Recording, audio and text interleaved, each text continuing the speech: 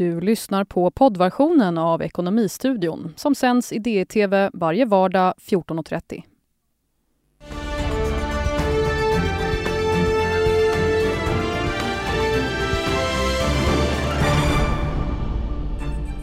Börserna rasar efter nya tullhot från Donald Trump mot Mexiko denna gång. Vi kommenterar och analyserar.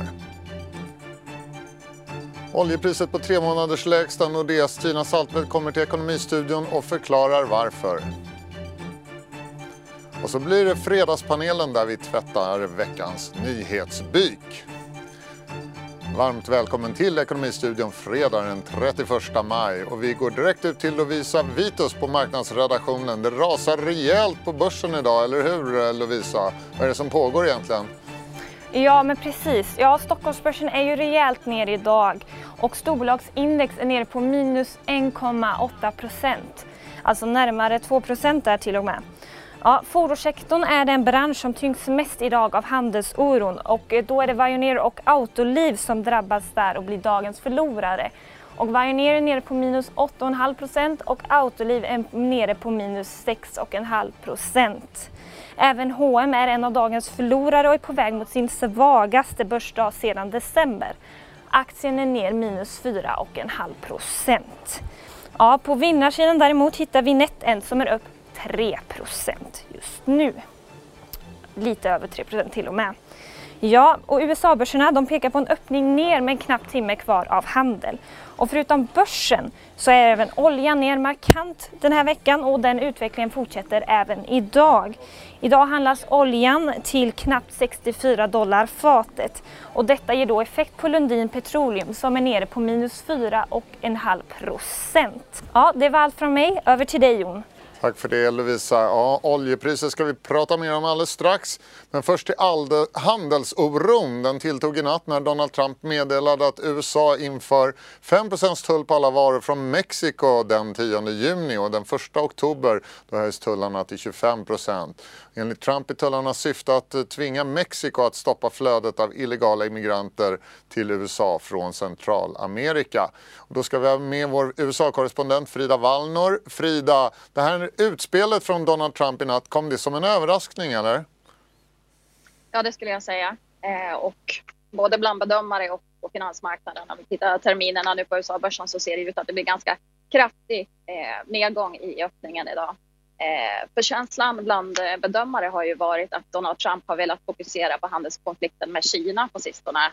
Man hävde ju tullarna på stål och aluminium mot Kanada och Mexiko nyligen. Samtidigt som då Trump-administrationen beslutade sig för att flytta fram införandet av biltullar mot bland annat EU. Så att man nu öppnar en ny front mot Mexiko just när kongressen var på väg att skulle ratificera det här nya NAFTA-avtalet med Kanada och Mexiko. Känns ju som väldigt märklig timing. Så det är klart att det är många som är förvånade idag. Och varför gör ändå detta? Vad säger man i USA? Vad säger kommentatorerna? Många kopplar ju det här till inrikespolitiken. Just att Trump verkar vilja göra migrationspolitiken till en central del av hans omvalskampanj som kommer ju allt närmare. Och han la ju alldeles nyligen fram ett immigrationsförslag där han inte bara pratade om de illegala migrationsströmmarna utan också pratade om de legala immigrationsströmmarna. Att han vill minska anhöriginvandringen till förmån för arbetsrelaterade visum. Men det han däremot inte tog med i det här förslaget var ju någon form av kompromiss till Demokraterna. Han tog inte med någonting om hur man ska hantera de här 11 miljoner illegala migranter som redan finns i USA. Hur man ska göra med den här gruppen som kallas för drömmare som kom till USA som barn och så vidare. Så att många verkar ju känna att det här kommer inte bli verklighet. För det krävs att kongressen antar ett sådant förslag för att det ska bli det. Och lika såg vi det här meddelandet som Vita huset skickade ut nu igår kväll att Trump också pekar på Demokraterna som skyldiga till det här kaoset vid gränsen. Just att man inte agerar i kongressen när man har möjlighet. Så jag tror att det här är en väldigt klassisk Trump-taktik att just införa en så tydlig konfliktlinje med Demokraterna inför valrörelsen. Det pratas ju väldigt mycket om att det här är någon slags röstfiske från Donald Trumps sida. Men finns det ingen som tror att han faktiskt är ideologiskt motiverad av de här sakerna, hans hjärtefrågor, att han verkligen inte tycker om frihandel och att han verkligen är bekymrad över den illegala migrationen? jag skulle säga så här att de flesta är väldigt bekymrade över situationen vid gränsen, även demokrater, och alla politiker mer eller mindre vill ju se någon form av reform av immigrationssystemet som faktiskt inte har förändrats sedan 60-talet i USA. Så att jag tror att det är klart att Trump är bekymrad, och om vi tittar på hur själva immigrationen ser ut så har ju strömmarna ökat ganska betydligt, framförallt sedan i höstas. Men däremot så är ju mer än 50% av de som har kommit sedan i höstas familjer från Centralamerika. Det handlar inte så mycket om de här knarklangarna, våldtäktsmännen, gängmedlemmarna som Trump gärna vill framställa det. Men problemet är hur man ska komma överens partierna mellan, och det har kanske varit så i 10 år att man vill göra någonting men man vet inte hur man ska komma överens. Så både och. Tack för det, Frida Wallnor, vår korrespondent på plats i New York. Och då ska vi gå vidare och prata med Merit Tabor som är statsvetare vid Stockholms universitet och forskar om amerikansk politik. Merrick, jag tänkte fråga dig, Donald Trump, han verkar ha stort stöd i USA för sin hårda ton mot Kina, men har han lika mycket stöd när han höjer rösten mot Mexiko? Ja, det är svårt att säga även gentemot Kina. Opinionen är rätt så delad. Det här med Mexiko kommer att skapa ännu större problem. Det vill säga handeln med Mexiko har faktiskt ökat något sedan han införde de här tullarna gentemot Kina. Och nu hotar det att skapa ännu större problem. Priserna börjar stiga i USA när det gäller konsumentvaror. Han brukar gå ut, han har gjort det med Kina, han kommer säkert att köra samma sak med Mexiko och försöka hävda att det är Mexiko som betalar de här tullarna. Men det är det inte. Det vill säga alla förstår att det är amerikaner som betalar, antingen de som importerar eller i slutändan konsumenter. Så det återstår att se hur man reagerar på det här. Det här är lite annorlunda också för att det här motiveras inte av egentligen någon handelsobalans utan av en helt annan fråga, det vill säga det här problemet med migranter. Så frågan om man kommer att tycka att det här är berättigat. En annan fråga som man ställer sig, kanske i alla fall här i Sverige, finns det en skillnad i synen på de här frågorna, de här handelsfrågorna och Donald Trumps politik? Finns det en skillnad mellan den amerikanska folkopinionen och de åsikter och den opinion som finns på Capitol Hill i Washington hos kongressmedlemmarna? Ja, det varierar. Det vill säga, jag tror gentemot Kina det är man ganska överens om att det finns problem. Däremot har man väldigt olika uppfattningar om hur man ska handskas med det här, om man ska försöka förhandla. Det är många som kritiserar honom för att ha allierade och på det sättet gjort det svårt att förhandla med Kina. Med Mexiko är det lite annorlunda. Det är dessutom så att man har kommit överens om ett delvis nytt avtal när det gäller frihandel mellan USA, Kanada och Mexiko. Det är något som också sätts i fara nu, det vill säga om Mexiko kommer att godkänna det här när man samtidigt håller på att införa tullar. Så det är en annan situation i ganska stor utsträckning där jag tror inte att man sympatiserar särskilt mycket med den här åtgärden riktat mot Mexiko.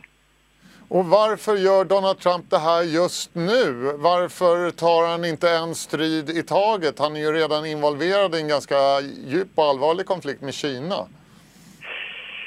Ja, det är ett par saker. En sak är den här krisen vid gränsen. Gränsbevakningen har begärt pengar för att handskas med situationen under ganska lång tid. Men Trump är emot att ge dem pengar, utan han vill stoppa det här inflödet på ett helt annat sätt. Inte ta hand om dem som kommer till gränsen, utan se till att de inte kommer till gränsen överhuvudtaget. Att han gör det här just nu kan det viss spekulation om att han är inblandad i lite andra skandaler när det gäller det här specialåklagare som hade presskonferens och sånt. Att det här blir ett sätt att avleda uppmärksamhet, något som han väldigt ofta gör också. Men sen just det här med tullar, det är svårt att veta om han inte fattar det här eller om han ljuger om det. Men som sagt, han hävdar hela tiden att det är till exempel Kina eller Mexiko som betalar. att han inte riktigt antingen förstår eller vill förstå konsekvenserna av den här typen av politik. Han har till och med gått ut i olika sammanhang och sagt att han tycker att det är bra med handelskrig. Varmt tack Merrick Tabor, statsvetare vid Stockholms universitet, för att du var med i Ekonomistudion. Och som ett motdrag i handelskriget meddelade Kina idag att man skapar en svartlista över amerikanska företag som kinesiska företag inte får handla med utan särskilt tillstånd. USA har redan upprättat en motsvarande lista med kinesiska företag, och nu har vi med David Hallgren som är handelssekreterare och chef för Business Sweden i Peking. David, den här senaste åtgärden ska vi väl säga från Kina, har den någon betydelse i praktiken? Kan den verkligen slå mot USA? Absolut. Det är givet att om Kina på motsvarande sätt kan svartlista enskilda företag som de tycker har uppträtt på ett så kallat opålitligt sätt, så kan det absolut påverka de företag som USA av olika anledningar än så länge har velat hålla opåverkade från tullarna. Man har ju varit selektiv vilka tullar man vill lägga på, för att det finns ju trots allt många stora amerikanska företag med stor verksamhet i Kina, och det här skapar ytterligare ett verktyg från Kinas sida för att snarare direkt rikta sig mot dem. Vilka amerikanska företag kan man tänka sig hamna på den här listan då? Jag tror att Kina, givet sin retorik just nu som den sansade parten i kontrast till Trump, kommer vilja vara återhållsamma. Men man har själva sagt att det är företag som uppträder på ett icke-kommersiellt sätt och exempelvis själva väljer att avbryta samarbete med kinesiska företag av icke-kommersiella skäl, det vill säga att de själva gör en politisk bedömning. Så jag tror än så länge har de inte nödvändigtvis pekat ut enskilda företag, utan de kommer göra detta riktat mot företag som de faktiskt har belägg för och kan peka på har betett sig på ett okommersiellt sätt kortsiktigt. Jag tror att de bedömer det som viktigt att visa att de försöker följa vissa typer av spelregler, men det är ändå ett verktyg som kommer bli intressant att följa, och det behöver ju inte bara vara amerikanska företag, utan det kan ju vara utländska företag generellt sett som kan hamna på den här listan. Ja, kan svenska företag påverkas av det här? Teoretiskt. Vi får se. Jag tror just nu så kommer givetvis fokuset ligga på USA. Till skillnad från USA så tror jag Kina har ett annat fokus just nu, att koncentrera sig på en konflikt i taget. Men givetvis skapar det en ökad oro bland utländska företag i Kina, att man inte riktigt nödvändigtvis vet vad förutsättningarna kommer vara som gör att man skulle kunna hamna på den här listan. Men jag förutsätter och tror ändå att det kommer vara begränsade fall, och förhoppningsvis kommer det komma tydligare regler här kommande dagar och veckor vad som gäller den här listan. Det pratas ju nu också om i Kina att stoppa export av jordartsmetaller. Hur långt har man kommit med det? Man har nog analyserat och tittat på det noga. Man har gjort en liknande sak för knappt 10 år sedan. En annan konflikt, och har erfarenheter från det. Man ser att det kan vara ett viktigt verktyg. Kina är en av de centrala marknaderna, källorna för jordartsmetaller. Men det är inte för att de är särskilt ovanliga generellt sett runt om i världen, utan de finns på många håll. Men på grund av att Kina har pressat priserna har man tagit en dominerande plats. Och det kommer givetvis ta tid för andra att starta upp. Men exempelvis Australien har startat upp produktion, och även USA skulle kunna starta upp mer produktion och planera och så göra. Jag tror faktiskt att precis som aktionen runt Huawei gör att Huawei proaktivt själva nu väljer att avbryta samarbete med amerikanska leverantörer, så tror jag att USA proaktivt kommer jobba för att ersätta Kina som underleverantör på det här området. Men skulle man göra det med väldigt kort sikt så tar det troligen längre tid att starta upp tillräckligt med kapacitet, och då kan det bli ett kortsiktigt problem. Men långsiktigt så är detta nog bara ytterligare ett exempel på hur vi ser att bara hoten i sig gör att vi kommer se en ytterligare isärkoppling utav USAs och Kinas ekonomier. Och hur ser det ut för svenska företag på den punkten? Kan de också drabbas av ett sådant exportförbud? Det finns vissa svenska företag som är beroende av produkter som bygger på den här typen av jordartsmetaller. Jag tror dock inte att de i huvudsak dessutom då hänger ihop i flödet med amerikanska underleverantörer, men det är ännu oklart. Men givetvis så kan det ytterligare snarare eskalera den allmänna inbromsningen i ekonomin, vilket kan påverka svenska företag. Och slutligen bara, det talas ju allt mer om en tilltagande patriotism och höjda röster i Kina nu mot USA. Hur tar det sig uttryck? Ja, primärt är det ju både i press, ofta då partistyrd press, Men även i sociala medier så är det tydligt att det just nu finns en pågående debatt där det generellt finns ett stort stöd för både regeringen och de kinesiska företagen. Men många gemene man, skulle jag säga, upplever att det här känns som en orättvis behandling av enskilda företag. Och man uttalar då tydligt sitt stöd för att stötta de kinesiska företagen i förhållande till de amerikanska. Tidigare kampanjer när vi har sett liknande, exempelvis mot koreanska företag, så har det exempelvis inneburit bojkott mot enskilda företag. Vi har inte sett det på den skalan ännu, men det är inte omöjligt att vi kommer kunna se en sån eskalerande syn mot att enskilda företag kommer få det svårare även att i sin relation mot kinesiska konsumenter. Stort tack David Hallgren, handelssekreterare och chef för Business Sweden i Peking. Ja, bilindustrin är den sektor som faller mest på börserna idag. I Stockholm rasar bland annat Veoneer och Autoliv. Och för en stund sedan frågade jag Fredrik Sidahl på Svenska fordonskomponentgruppen varför just hans bransch drabbas så hårt av handelskriget. Sedan många år så är hela fordonsindustrin globalt riggad utifrån frihandel. Och så har det varit, och så fort man rubbar ett sådant system så är det klart att det skapar stora osäkerheter.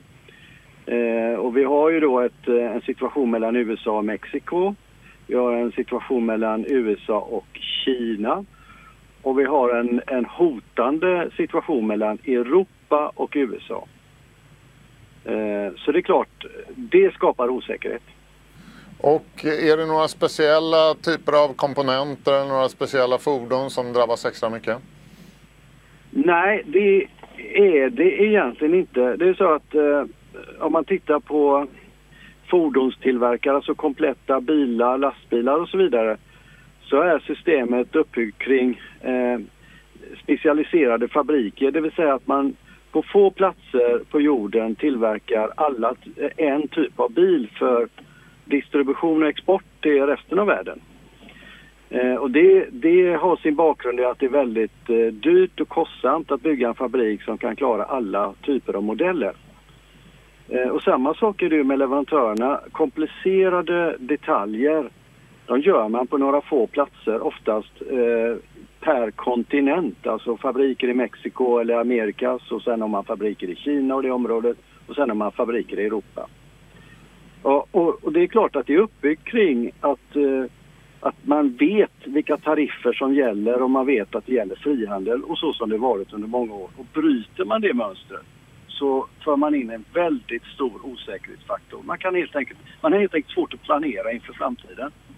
Och drabbas Sverige och svensk industri, drabbas vi på något särskilt sätt eller extra mycket? Nej, alltså vi drabbas väl lite extra mycket per capita, kanske vi gör det, eftersom fordonsindustrin är så pass dominerande i Sverige.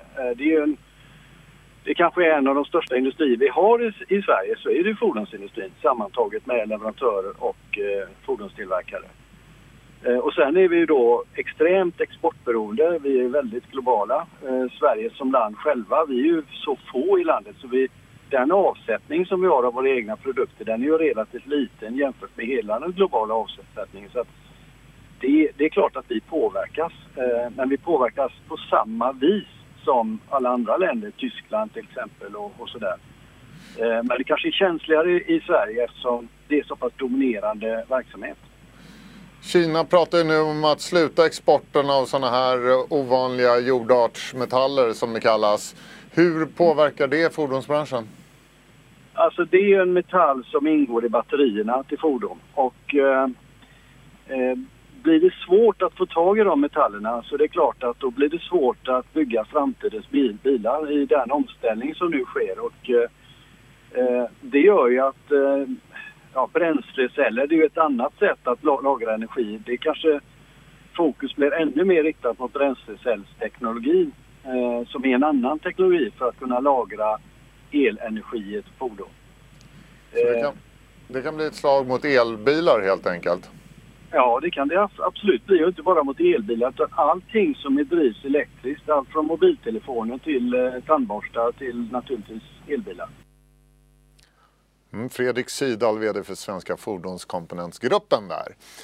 Oljepriset, det faller nästan 5% idag och på en månad är priset ner 15%. Och jag säger välkommen till Tina Saltvedt som är senioranalytiker på Nordea.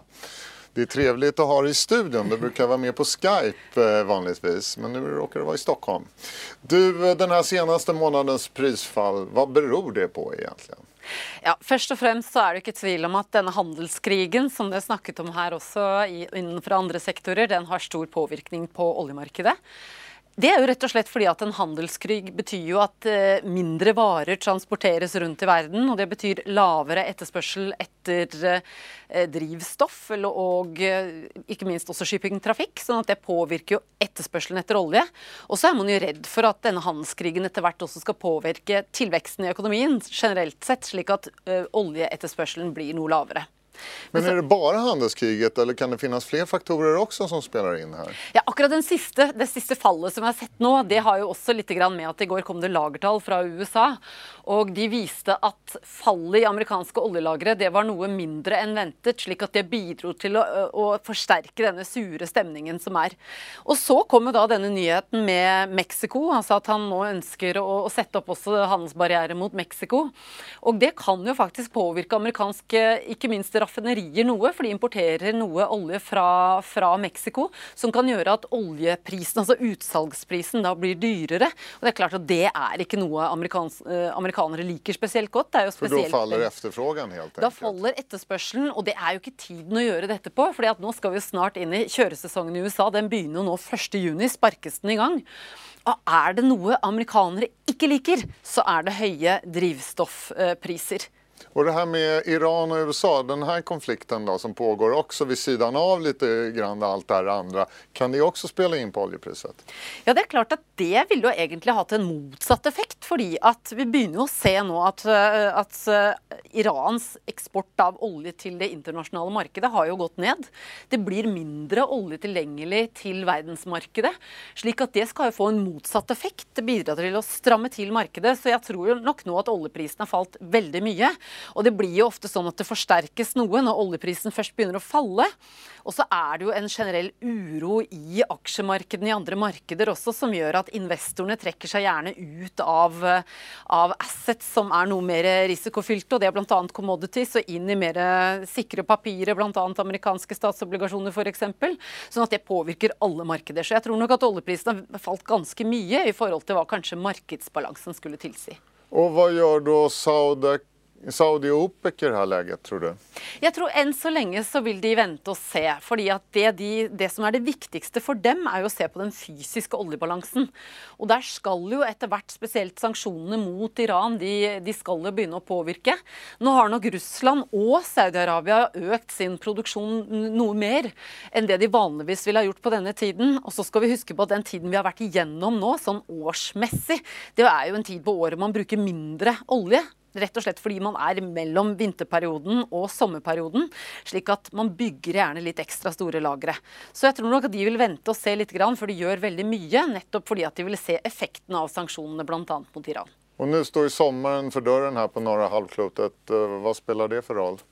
Ja, blir det en like varm sommer som i fjor, så det klart at noe energi fra olje brukes jo også til å produsere elektrisitet. Særlig ser vi det i Saudi-Arabia, hvor olje da brukes til å lage elektrisitet for å holde aircondition-anleggene i gang. Slik at der ser vi at... Så det kan altså øke når det blir en varm sommer, så øker oljeforbrukningen, eller? Oljeforbruket øker, og maks, altså det toppen på et år, det nås i augusttider, hvor blant annet amerikanerne har sommerferie, europeerne har sommerferie. Det brukes veldig mye olje til drevmiddel, altså bensin og diesel, slik at toppen den da i august med Saudi-Arabia, som da har en veldig varm sommer som går mye til aircondition, og så kjøresesong i USA og Europa. Og hva tror du tar priset veget herifrån da, i det korte eller medellånga perspektivet? På det korte bildet så tror jeg vi nok venter på hva egentlig Donald Trump velger å gjøre. Også for å se hvordan verdenssamfunnet reagerer på da disse nye sanksjonene, eller de nye handelsbarrierene de har tenkt å legge mot Mexico. Det selvfølgelig også usikkert hvordan da dette som har skjedd i Nord-Korea vil påvirke. Vi ser at den generelle politiske ustabiliteten har økt, og det har som regel en negativ effekt på oljemarkedet. Men så er det jo klart vi skal inn I en periode hvor man bruker mer olje, og enn så lenge så har vi jo ikke sett noen bred nedgang I verdensøkonomien, så jeg tror nok ikke at de skal veldig langt ned. Tina Saltvedt från Nordea, tack för att du var med oss I Ekonomistudion.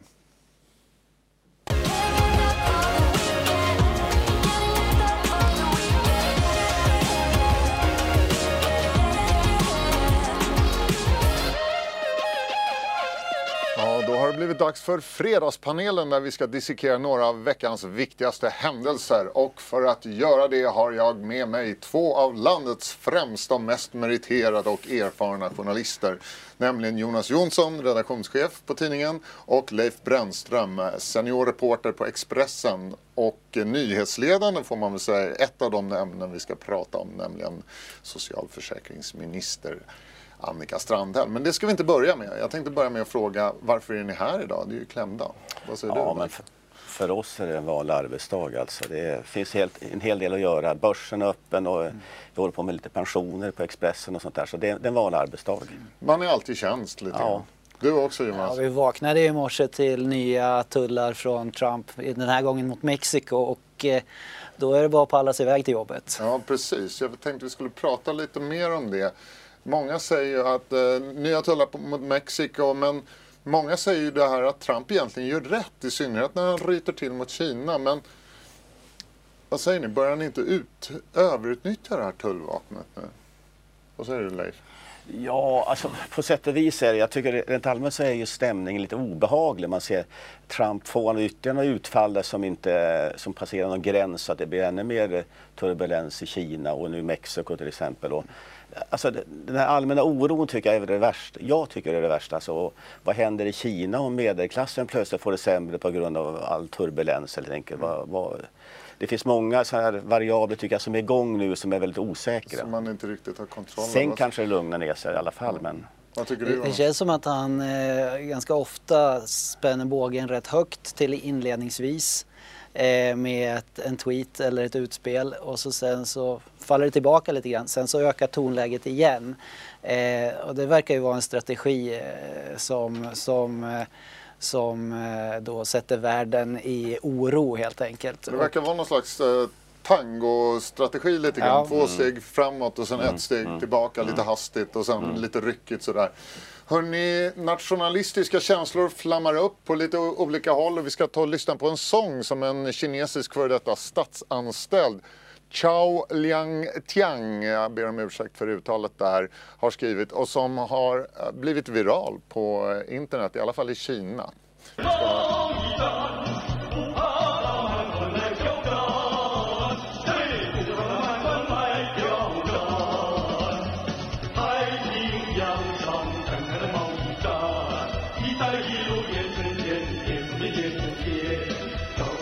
Jag ser att ni är lite sugna på att sjunga med här. Men är det inte intressant här att för 20 år sedan när man pratade världshandel och WTO möttes och så här, då var det vänstern och attack och sådär som var där och protesterade och tyckte att det där var dåligt.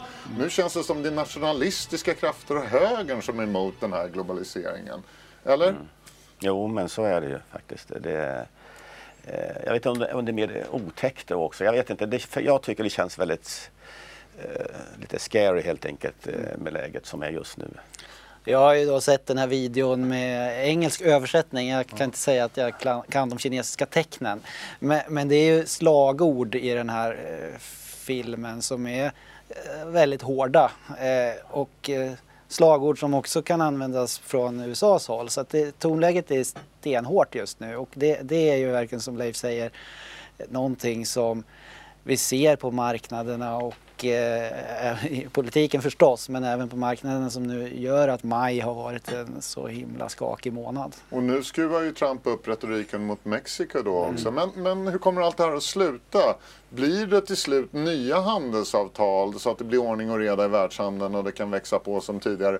Eller blir det ett totalt handelskrig och vi får se fallande världshandel och kanske krympande tillväxt? Vad tror ni? Det är väl skulle man veta det, då skulle man få Nobelpriset eller något. Men det som man kan säga är att juni nu blir otroligt avgörande. Vi har ju då G20-mötet i Osaka i sista veckan i juni där Kina och USA ska mötas för att prata om de här sakerna. Och antagligen är det därför också som många utspel och den här strategin sjösätts nu innan det mötet. Sen så avgör väl det mötet hur resten av året blir. Antingen så kommer man fram till någonting och då tror jag att världen kanske kommer att dra en lättnadens suck. Eller så blir det än värre och då blir det riktigt jobbigt. Ja, så fortsätter tangon kanske. Det är väl det som man är lite orolig för, att det inte blir något slut på det här. Att man aldrig får något besked så att säga, att det bara ska rulla på. Och ett fortsatt handelskrigande i höst med en konjunktur i världen som kanske då viker, då blir det ännu jobbigare så att säga. Nu har vi ändå en ganska bra konjunktur i USA och även i Europa och i Asien. Men om det skulle dyka och få ett upptrappat handelskrig på det skulle göra det ganska jobbigt. Jag har en känsla av att vi kommer komma tillbaka till den här frågan i kommande fredagspaneler vid ett flertal tillfällen. Vi byter ämne. Socialförsäkringsminister Annika Strandhäll, hon klarade misstroendeomröstningen i riksdagen tidigare i veckan. Och min fråga till er panelister är: varför var M så snabba? Varför ville de inte avvakta KUs utredning innan de begärde den här misstroendeomröstningen? Vad tror du, Leif? Ja, det är en bra fråga naturligtvis, och som vi har forskat lite grann själva här. Och, alltså det enda kan ju vara det här desperationen att försöka få upp siffrorna inför då EU-valet. Taktik mot KD som gick upp ganska bra sådär, och slå ner på dem. Eller så var det då oskicklighet. Man ska inte bortse från den tanken att det kan vara oskicklighet i ledningen också helt enkelt. Att en desperation att vi kör ut det här. För det här ligger ju så nära in på då KUs, konstitutionsutskottets utlåtande. Den granskningen är ju i slutfasen, på spurten i det helt enkelt. Och samtidigt gav det här, då kan man säga, S en gratis chans att smasha till mot då Moderaterna också. Och Centern då? Varför vek de ner sig till slut? Vad tror du, Jonas?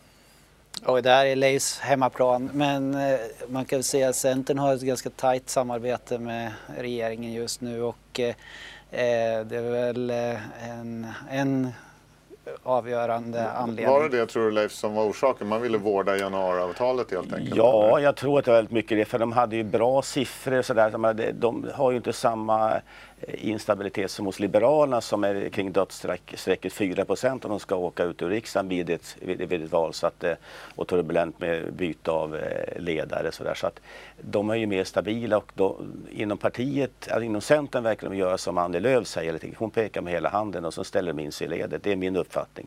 Vi märkte även i förspelet här då, när vi skulle ta reda på hur ligger det till här med Centern, hur tänker de göra nu i den här frågan om förtroendeomröstningen. Så det gick ju knappt att få tag på en centerpartist. De svarade inte i sina telefoner överhuvudtaget. De gjorde faktiskt inte det. Ett par stycken ringde tillbaka av misstag och trodde det var någon annan ringde. Och vad gjorde de då? La de på luren? Nej, men jag hörde ju på en gång så här liksom, så här. Det var verkligen så. Och det är ingen överdrift, det var verkligen så i det här fallet att jag tror att det hade gått ut i generalorden att ni håller käften helt enkelt. Partipiskan har vinit ordentligt. Väldigt hårt alltså. Men hörni, vad händer nu då? Vad händer i KU till exempel? Ja, i KU nu, alltså nu den 4 ska ju då här justeras det som kallas för punkten G8 som gäller då Annika Strandhäll och det, hur då hon agerade då med Försäkringskassans numera sparkade generaldirektör Ann-Marie Begler, och där kommer det bli någon form av prickning. Sen är frågan om de lyckas jämka ihop de olika viljorna här så att det blir en hård skrivning eller en mjukare skrivning eller en mer mittemellan skrivning. Det återstår så jag tror inte att de är riktigt klara med det ännu. Sen finns det faktiskt en till KU-anmälan mot Annika Strandhäll som ska tas upp i höst om jag förstår saken rätt. Den ska upp i höst, ja. Alltså, men då har det ju då svalnat ganska mycket i det heta, så att det är ju nu som heter. Samtidigt kan man säga så här, i och med att hon kommer få någon form av fällning, så att det kan ju ändå bidrar att undergräva hennes förtroende, även om hon nu blir friad vid den här omröstningen. Så i allmänheten, så om de nu folk bryr sig så mycket, jag är inte så säker på att de bryr sig så mycket om personen. Jonas, det här med att KU är så hövliga, vad säger du om det? Att det var bättre förr. Ja, det var det, va? När det var... krävdes hyfs och andra saker i KU. Du ska veta hut. Veta hut var det, förlåt. Och så det är väl som vi konstaterat att det är ju ganska vän stämning där inne i salen och man tackar för att man har fått fråga saker och sån liknande. Du minns också det här med Lidbom när han var i KU, eller hur? Ja, alltså det var ju klassiskt med då Anders Björk sittandes där framme och när då han inte vill svara riktigt som han hade tänkt sig då, eller så, då Anders Björk blir irriterad på Carl Lidbom och när han då höjer rösten i kubik och säger du ska veta hut här och så, och det är ju en klassisk situation. Och Lidbom blev riktigt sur på det. Ja visst, och Lidbom var ju en stark karaktär, jag träffade honom ganska många gånger och han var ju på sitt sätt också en väldigt stark karaktär i relationen då till Anders Björk där, så att det var, jag kan förstå att det kunde bli en clash där mellan de två helt enkelt. Men det är en klassiker. Det är en klassiker. Det är väl den enda som man tillägga som en klassiker, för annars är KU väldigt tråkiga tillställningar. De är dåliga på att ställa frågor och de är överhövliga och det är tack hela tiden. Och du är inte ens komma till KU om du inte vill, om du är minister eller företagsminister. Nej, precis som Maud Olofsson, hon vägrar ju gå dit. Precis. Maud Olofsson är ett tydligt exempel. Hon vill ju fortfarande inte svara på frågor om Nuon, trots att det har gått, 8 år. Det är verkligen anmärkningsvärt. Nej, det borde vara som det är i USA, inte sant? Med så här subpoenas och inställelseorder snarare. Och korsförhör. Ja, det lär det väl kanske inte bli i vårt trevliga och lite mer lagom land. Hörrni, vi går vidare. Nästa fråga är SAS. De kom med en rapport tidigare här i veckan. En riktig stinkare, förlorade 1,2 miljarder kronor senaste kvartalet och ungefär hälften någonstans kring det tillskrivs den här pilotstrejken under mars då. Men vad ska man säga om SAS? Är det inte askmoln så är det fågelvirus, eller så är det dollarkurser, eller så är det stigande oljepriser, eller så är det strejker då. Finns det något hopp för det här bolaget? Vad säger du, Jonas? Det är ju mellan allt det här du berättar om nu så har det funnits ljusglimtar under korta perioder. Men det som är symptomatiskt är att det alltid händer något nytt elände kring SAS. Och det måste vara ett hopplöst bolag att driva. Och